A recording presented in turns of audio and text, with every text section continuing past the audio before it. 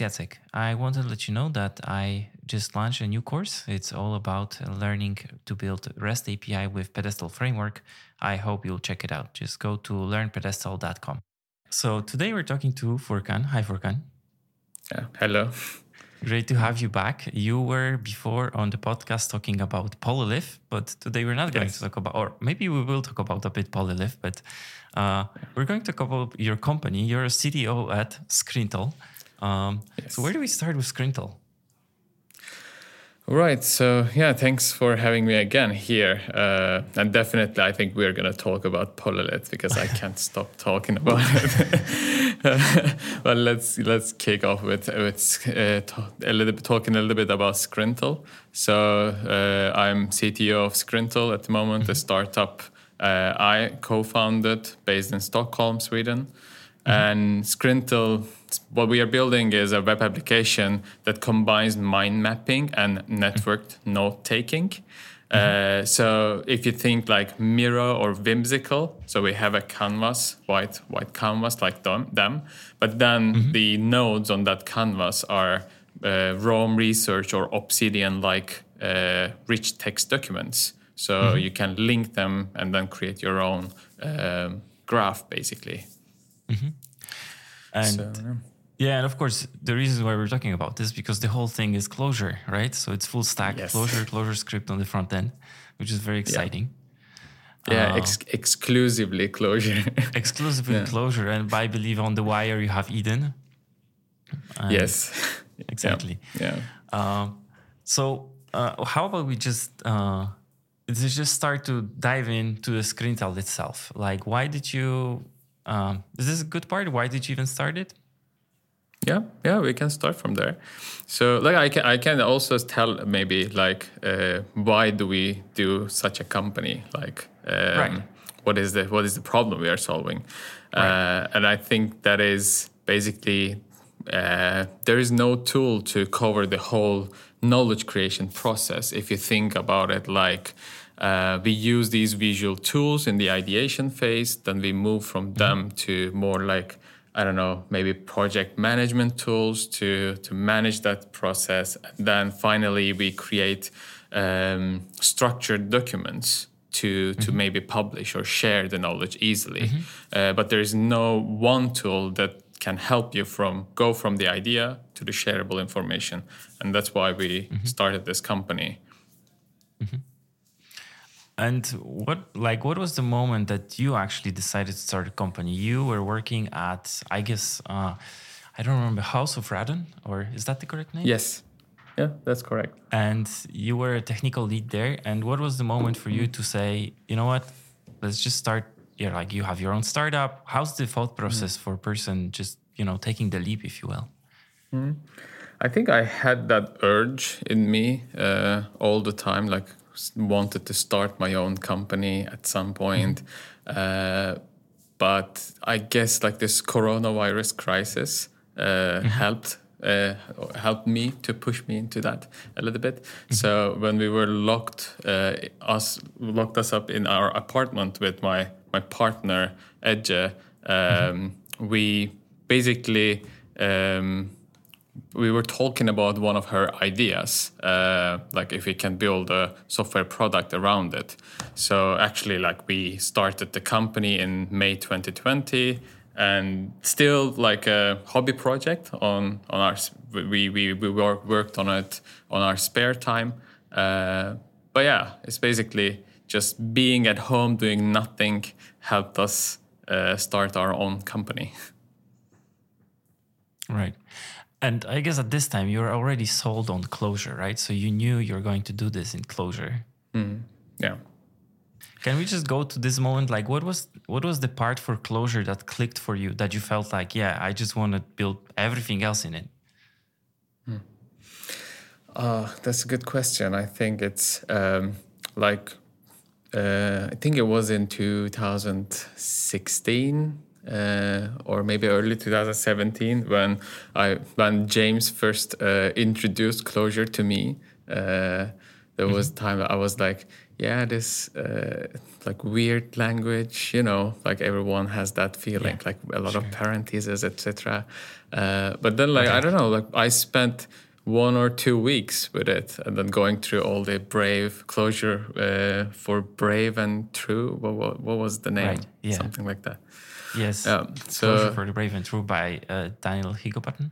Yeah. Yeah, so I went through that, and I quite enjoyed solving the problems there, etc. And then Joachim joined our team as well at that company, and then we started suddenly writing everything in Clojure. And then since then, I've been writing Clojure for every project that I can decide the language, basically. Sure, yeah. Right, and now it's much easier since you're a CTO, right? So yeah. Okay. So what do you use on the backend? Like what? So you have Clojure as a language. What else is there? So I can maybe, because there's a nice twist. I can start with like what we built at the first place in 2020.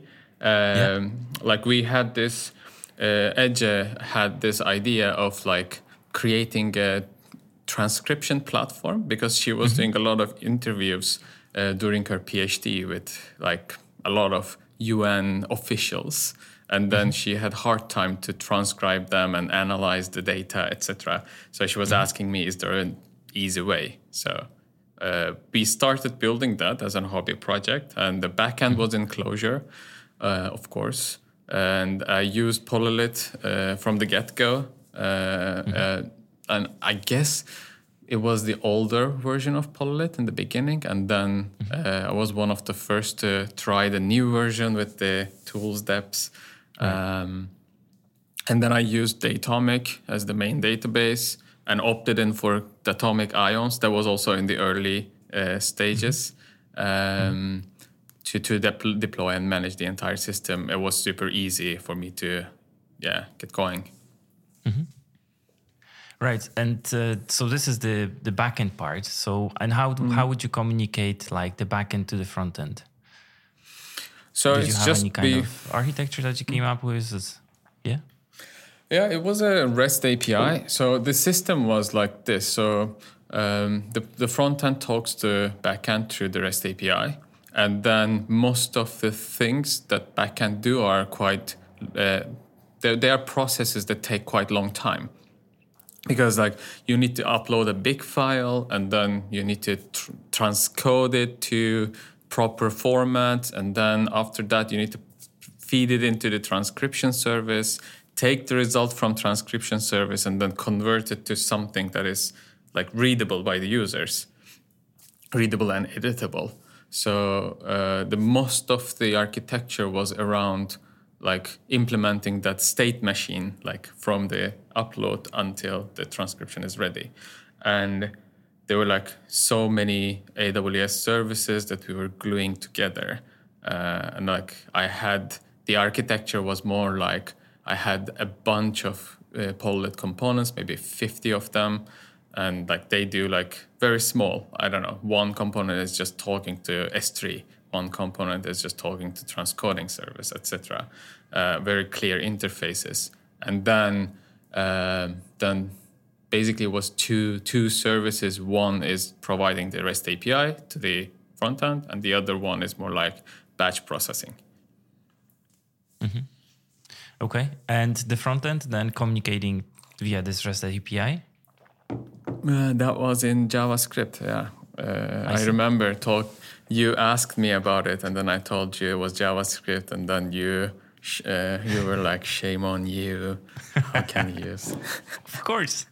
Why not? So why did you decide to go with JavaScript as the first part? That was an easy choice, because I had so much fun with backend, and I wanted to like do this Clojure and Polylith project, but frontend needs to be done as well. And I didn't have a good experience with ClojureScript back in 2017 when we tried to use it. I guess the tooling wasn't good back then, and we had so many issues with like using existing JavaScript dependencies, etc. So, and then also I was leading the team where we were developing mostly front-end projects for clients, and all of them were in JavaScript. So I was very comfortable with JavaScript. So I just said, yeah, there is one challenge that I need to overcome. Let's not put another challenge. I'm just alone working on my like spare time. So that's why I chose JavaScript. Mm-hmm. So that was the first version of the tool. You mentioned this was like a transcription service. Yes. But you changed, right? You moved to something else. Yeah. So, yeah, we pivoted it quite heavily, actually. I think we became full-time employees in April 2021. And when that happened, like the product we were discussing was so much different than the transcription tool. So because during that time we saw like two main problems with that product. One is not all researchers use interviews as their research method. So it's a very small fraction. And two is like the transcription need is more like a periodical thing. Like if a researcher does interviews, they do it like maybe for 1 or 2 months, and then the rest of the year they just analyze that and then write their articles, and maybe next year they can do it again. So it's very unpredictable business model. It's not a regularly used product. It's more like sparsely used. And so we just tried to address those problems, talk to a lot of people, and then at some point we were going for a full-fledged research platform where transcription can be just a feature. But then in the end, we figured it out. Like the problem that we wanted to solve was actually creating and sharing knowledge rather than just focusing on research. So knowledge in more like generic terms, like anyone can create it. Mm-hmm. And at this time, you were already full-time employees in the company? Mm-hmm. Yeah. Right. And was it difficult to like pivot and pitch this whole idea, I don't know, to the investors and stuff like this? Yeah, yes and no, I would say, because like the idea we pitched to investors was actually that research platform that had transcription as one idea. So we got the investment with that pitch, but then I don't know, the 1 month after we got the investment, it was more like, guys, we need to do something else. I see. So, I guess they don't look at the ideas much more like what you're capable of. Right. I see. So, cool. And how does this pivot affected the code base then? Yeah, that's a really good question, because we're building a different product. So, and then we have this whole back end and front end. What happened to that? I think big chunk of backend, we were able to reuse it thanks to Polylit, because all of those components that we had in the code base, they are doing just one thing, like, I don't know, upload file to S3, or like take the file from there and then do this and that, or do authorization. So we can reuse them easily. So, right. For anyone not familiar with Polylit, it's an architecture, how you can write your apps. It's not like a framework, but it's some kind of opinionated way how you can structure your code. And there is 2 episodes that we recorded. Furkan was also there. There was Joachim and also James. This was season 4, episode 21 and 22. So if you want to take a deep dive into Polylit, it's at your disposal. So. Yeah, and like there are a lot of documentation that Joachim wrote, so anyone wants to learn more. I think it's a great set of materials that you guys put in, not only into the framework or not the framework, the architecture, but also the supporting documentation and of course the Polylit tool. I think it's one of the very well documented projects. Yeah. So absolutely. Okay, so you're pivoting the company, you're changing the code base. Mm-hmm. Walk me through this. Like, what's going on? Yeah. Yeah. So basically, so we are changing the company, we are changing the product, and the backend we can reuse parts thanks to Pololith and how we created it, and even now, like we are running both the old product and the new product side by side from the same Git repository, basically one monorepo with Pololith and several services. But yeah, how was this possible? We can have a look at that. I guess like we had about like 50 components when we decided to pivot in our Pololith workspace with well-defined boundaries, etc., single responsibility, all the best things. And then we just combined those in a different like set, and then suddenly we had the new service that we can publish. So it was actually that easy. Like I didn't need to write so much code to start a different backend service that can serve to this new product. Right. And yeah, like can I don't know. Give some examples of Can we just walk through one of the examples and components and how does this stitches together? Yeah, definitely. So, like I can give example, maybe like these AWS related components I mentioned before. So they are a really good example of how a Pololith component could be, because like what Pololith components tell you is like you should have an interface. It's a functional interface, and then you hide the implementation in the component, so you can, like the rest of the code base can only know the interface. And these AWS services usually have an interface, their API. So I could replicate them in the functional interface and then create those components. And then the new product or any product will need it anyway. Any product I build probably at some point will need how to talk to S3, how to talk to DynamoDB, etc. So those were ready. And then other example could be the authorization and authentication related components. We use them without any modifications because they do the same thing. And yeah, like there are so many examples. For example, like all the integrations, like we had Stripe for payments, Typeform for collecting survey answers, and Slack for like notifying our team when something happens. And I don't know, like all those integrations we could reuse. Right. Like those components were just doing what they're supposed to do. Mm-hmm. When you say interface in Pololith terms, it's we're talking about the interface. The way you define an interface is a function or like a function name and a set of arguments, right? This is not interface in the Java way where we have the protocols. No, right? No, definitely. It's a functional interface, we call it. Like it's just a set of functions with arguments that they delegate the functionality to the implementation. Mm-hmm. Right. So this is the backend. You're able to use those services because of Pololith on the backend. How about the front end?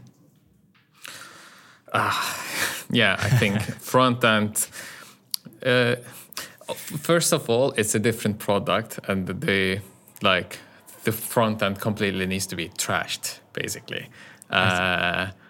And yeah, we needed to build it from scratch, the new product. And then there was a good moment when we had this greenfield project in our hand. We can decide again, like, should we use JavaScript or should we go for ClojureScript? You might have had some impact on that, yeah, Jack, because when you shamed me, I had it in my mind. Okay, next time we do this kind of decision, I should check the ClojureScript again. But also we had I don't know. We had problems with the JavaScript front end, the previous product. So, and I thought maybe we could also overcome those with this new front end.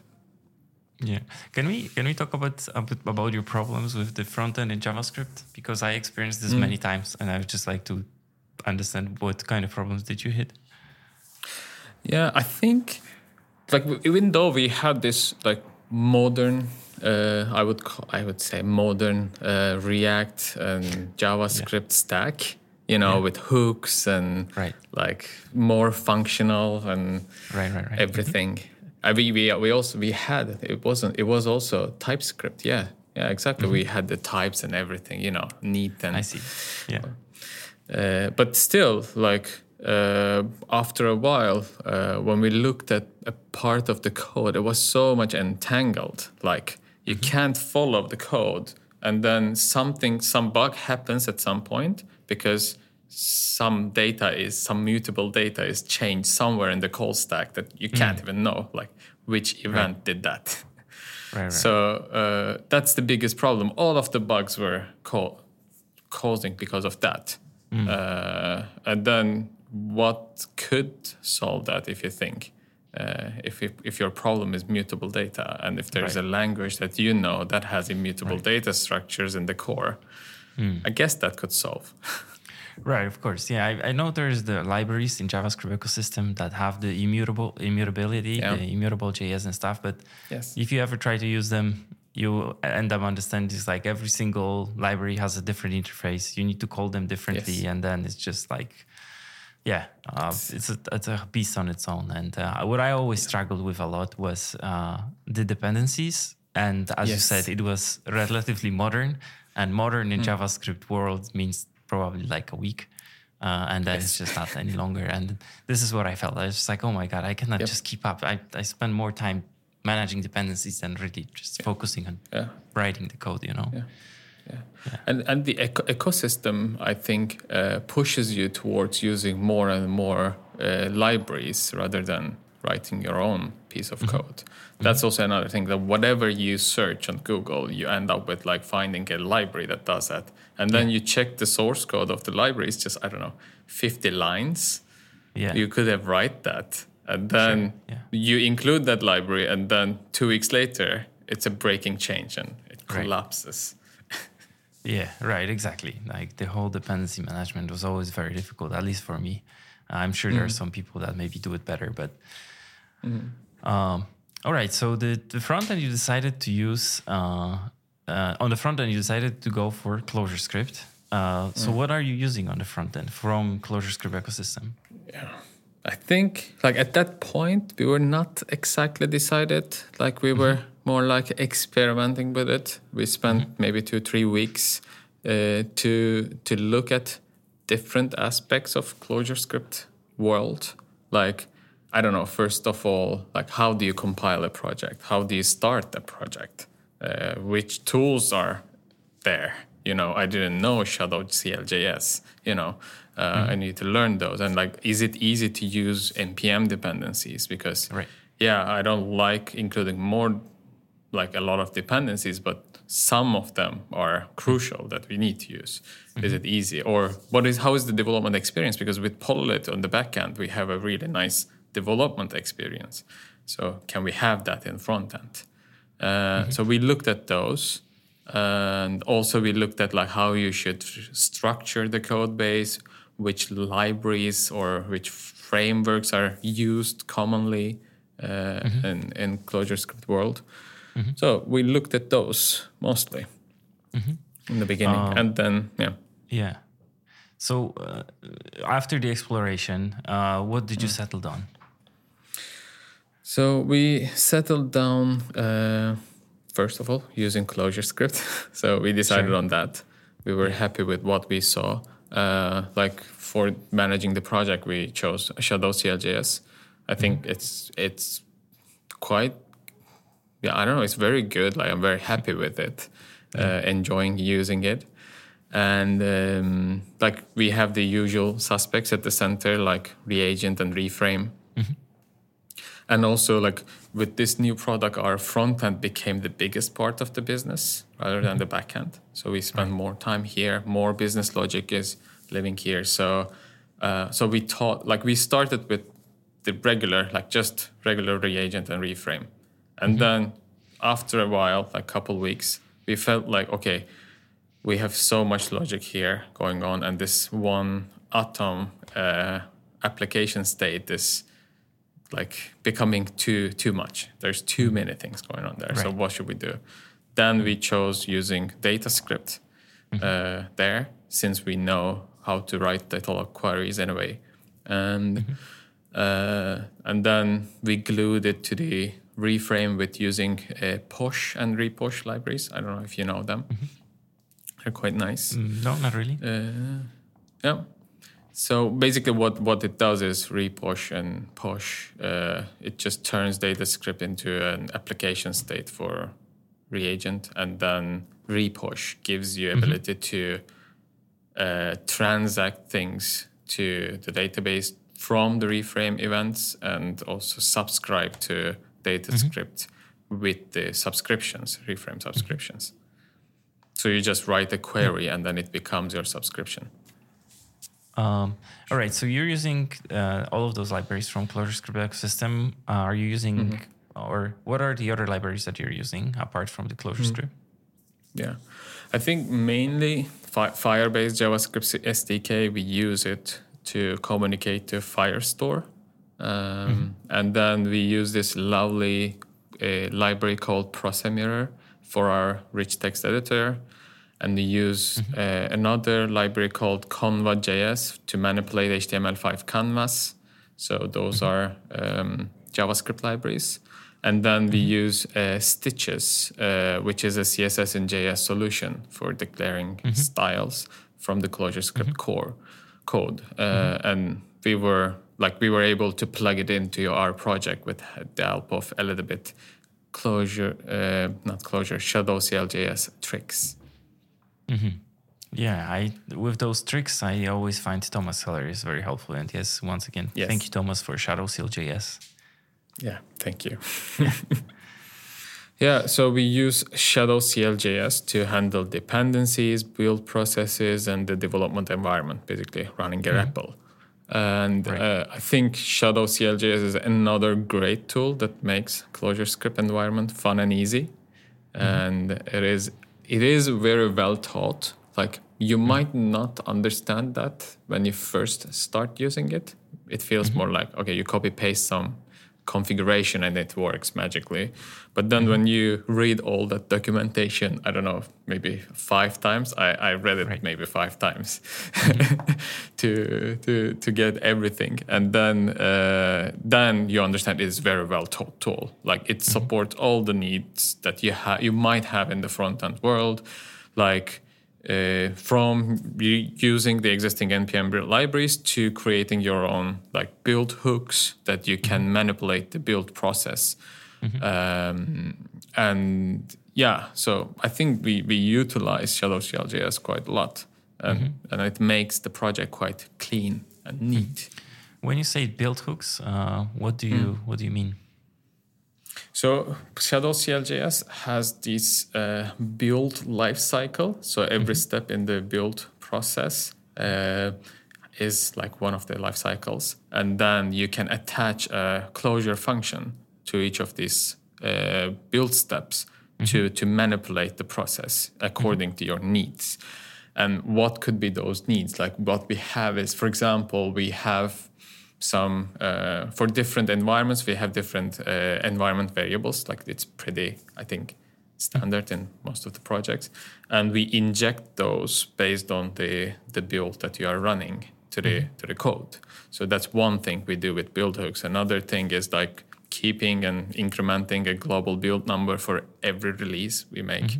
So we attach that. And also, like, we are generating MD5 hashes for every asset and, file that we have in the final dist folder.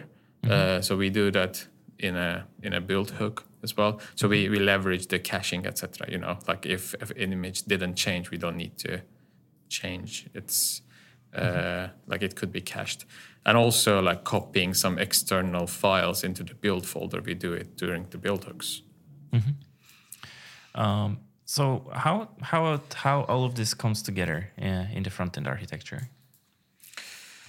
Yeah, that's a good question. I think the main combination that deserves maybe a bit explanation is how we use Reframe and DataScript together.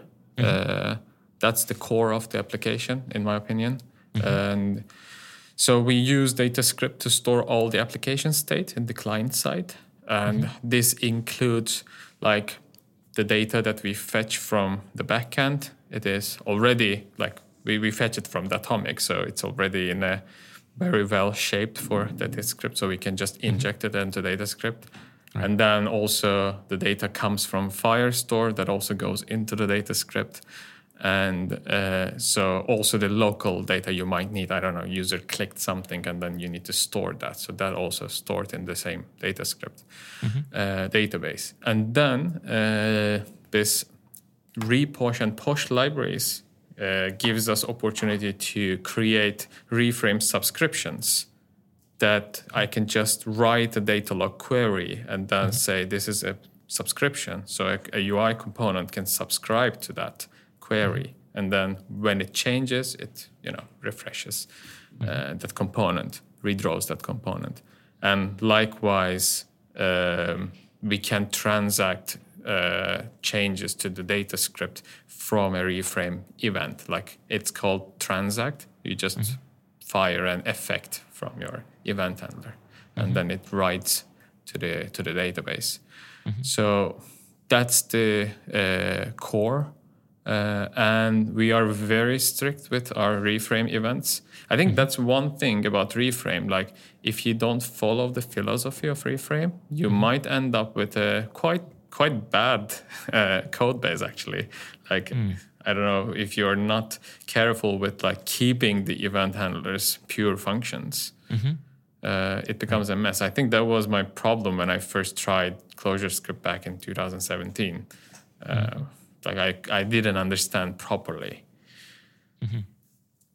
So interesting. Yeah, I think another thing that you're actually solving with DataScript is the whole Atom, right? A lot of people that I talk to, they're like at one point your UI state map, like the front end map, yes, it just became so big that it's just hard to handle a lot of the things, and you also need to be disciplined. And Reframe doesn't give you any restrictions, if you will, on how to manage that. So I guess by plugging this into DataScript, it solves a lot of those problems. Yeah, and it's quite a big data we have. Like when think about we are making a knowledge management platform. So like for example, our account, like our company account, has more than 600 documents, like tech documents. Yeah, and all of that data is stored in DataScript now. Like when you open the application.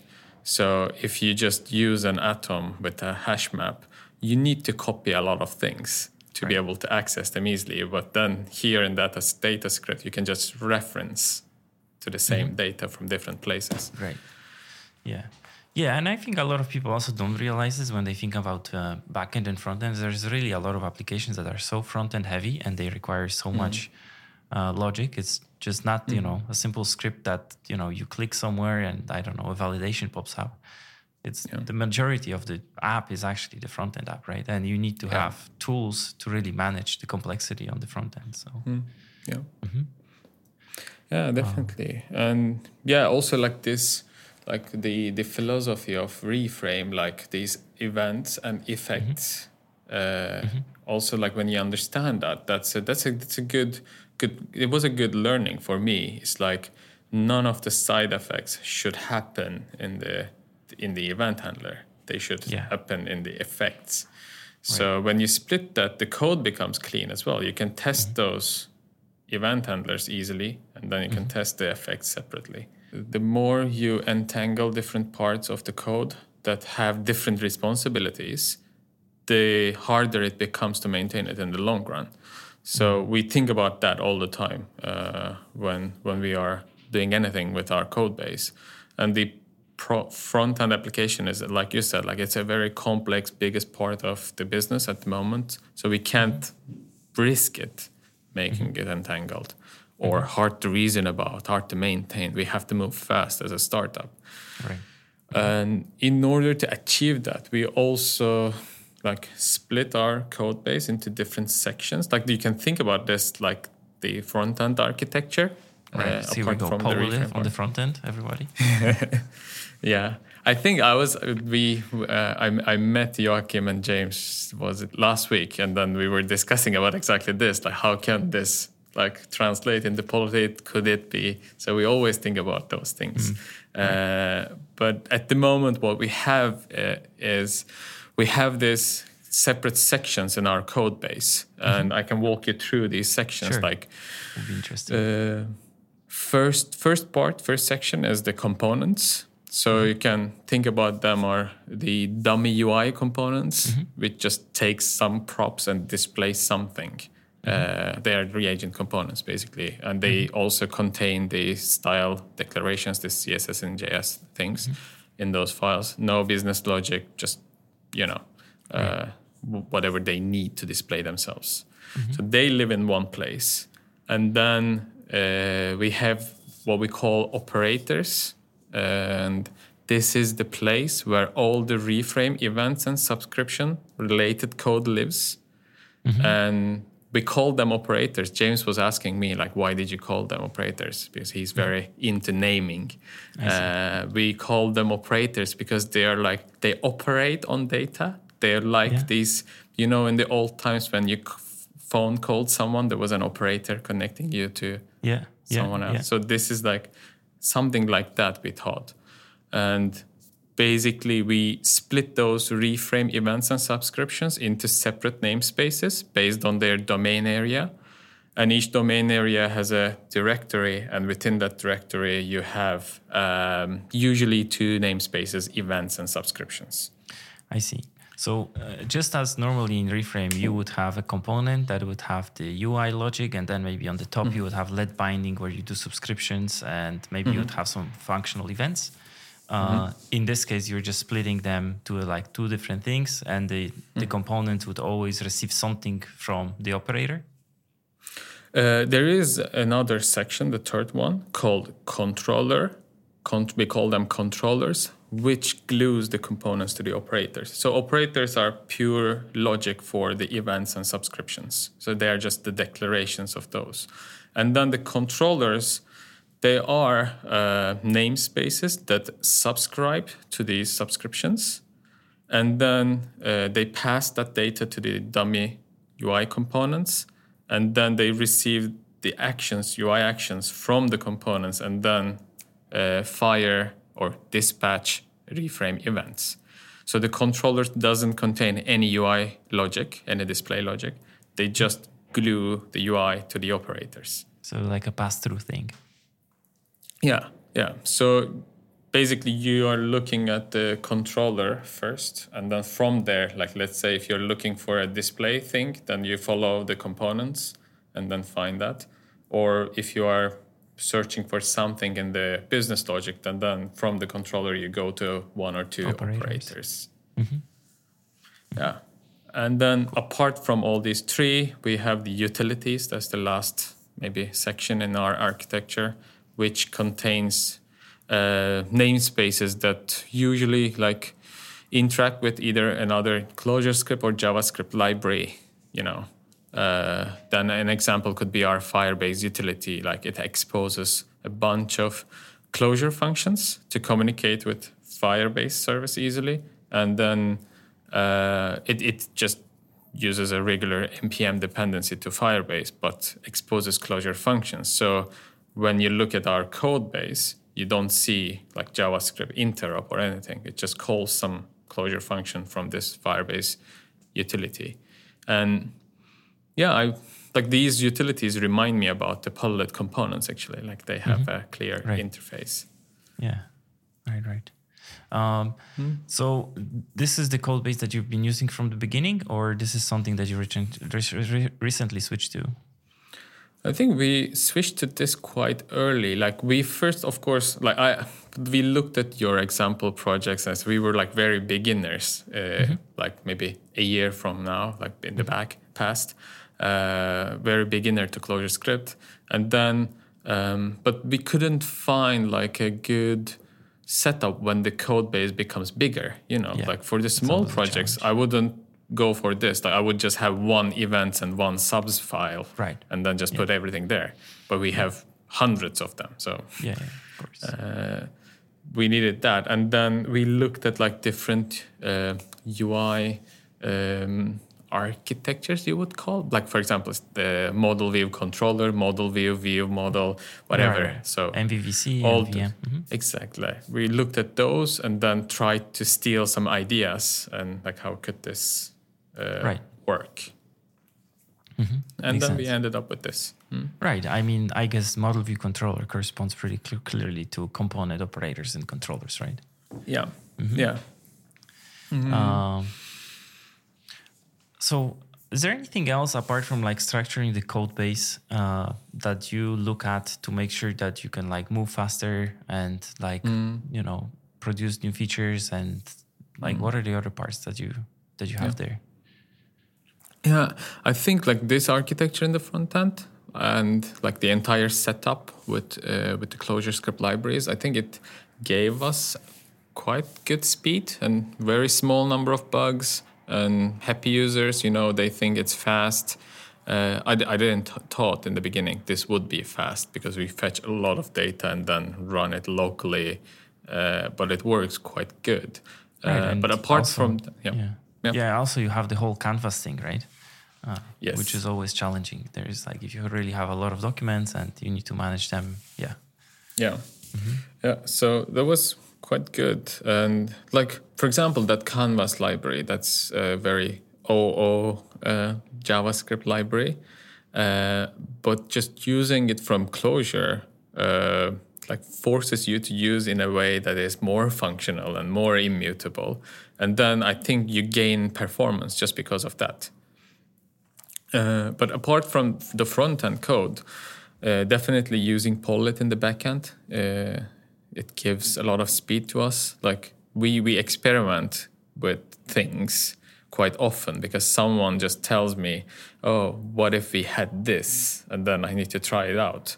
And I can just create a component in my local development environment and then test it locally. If it works, it's just I included it in one of the existing services. I don't even think like which service should it belong. It doesn't matter at this stage. One of the backend services can have that component, and then it's very easy, like Lego piece. You're adding one more piece to the Lego house, and then in the front end, I think understanding the reframe philosophy helped us the most, gave us the speed. And like as I said, we spend our almost entire time on this front-end project, so it should be fun and easy to work as well. I think ClojureScript and like reframe and DataScript, it gives that. Like I find it quite fun, for example, to come up with a data log query to query that thing we want for the UI component we are making, for example. So it makes it fun. And I think this wouldn't be possible without this clear separation of what does what in the front end. And also the coding style that we chose is also helping us. Like we don't try for, or we don't go for fewer lines of code. Like, I'm going to write the most elegant Clojure code. It's more like we are more one-liners. I don't like it. So sometimes I look at some code bases I don't understand anything, and I thought like I spent 5-6 years using Clojure. Like, how can this be possible? But it is.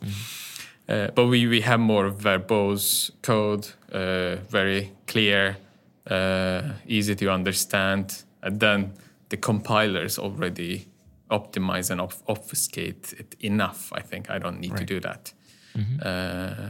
And then the fewer dependencies. We don't have much dependencies. Like I shared with you all the dependencies we have. It's not, I don't know, maybe 10 or less dependencies. Right. And so, if you can write a couple of functions, why do you include a dependency? Clojure makes it easy. Maybe in JavaScript you would prefer a library called isOdd to check if something is odd. You know, a lot of people use that. And then, go ahead. Yeah, I just wanted. So, how big is the team? How many people you're working with? Good question. We are 5 full-time and we have 3 part-time employees. And in the coding side, we are only 2 people. Okay. Are you hiring? Yes, we are hiring, and we are looking for developers who either use Clojure, already love Clojure, or wants to try Clojure, or open-minded enough to try something exciting new. Definitely, we are looking for those people, and we don't have separation between like, oh, you are backend, you are front end, or blah blah. We just take whatever is on the plate and then work on it together. So, and how do you do testing? So the testing, of course, like when you're a small team and fast startup, kind of sometimes you neglect the tests. But I think we have enough tests in our code base, like all of our reframe event handlers and effects and subscriptions are tested, well tested actually. And that is helping us to move faster, because when I change something, I see immediately, okay, this test failed. I shouldn't have changed that. So at least the logic is intact, and I'm sure about that. But apart from that, like we don't have automated tests for the UI components yet. So that's something that we can work on. And like one thing I can mention with the test is we use like generative testing for like testing some of the queries, and like just we use we generate the data, a map, and then we test it against the query, and then put it into DataScript, and then test the query, etc. So it's pretty powerful, and it's very easy to do that in Clojure without using any external dependencies. I think this is very nice, because like I find testing UIs, especially like with any kind of other tools that do really run the browser and do the whole thing, it's really pain after some time. You spend so much time writing those tests, and then there's always changes in the UI. You improve things, you move things around, and it's just very hard to maintain UI tests on the front end that trigger like the browser environment. And I think it's nice. It's okay at the moment to look at it with the eye and then see, okay, it's in the right position. Right. Nice library to use there is the reframe test that allows you actually to run the tests without the UI. So the only thing that you're not testing is if you're correctly attaching the event handler to the specific button. If you're fine with not attaching them, just imagine everything underneath your canvas is tested, but it's not. It doesn't. The only mistake you can make is to attach wrong handler to a button. But you testing the whole flow of all of the events, so the whole chain that needs to go through needs to happen. So it's a really good suggestion. I think we should try it out. So what's next for the company? What's next for Scrintal? What's next for you? What's going on? I think me and the company goes together these days. Like I don't have my own days and nights. It's more like the company all the time. So, but I think currently we are at a very exciting moment.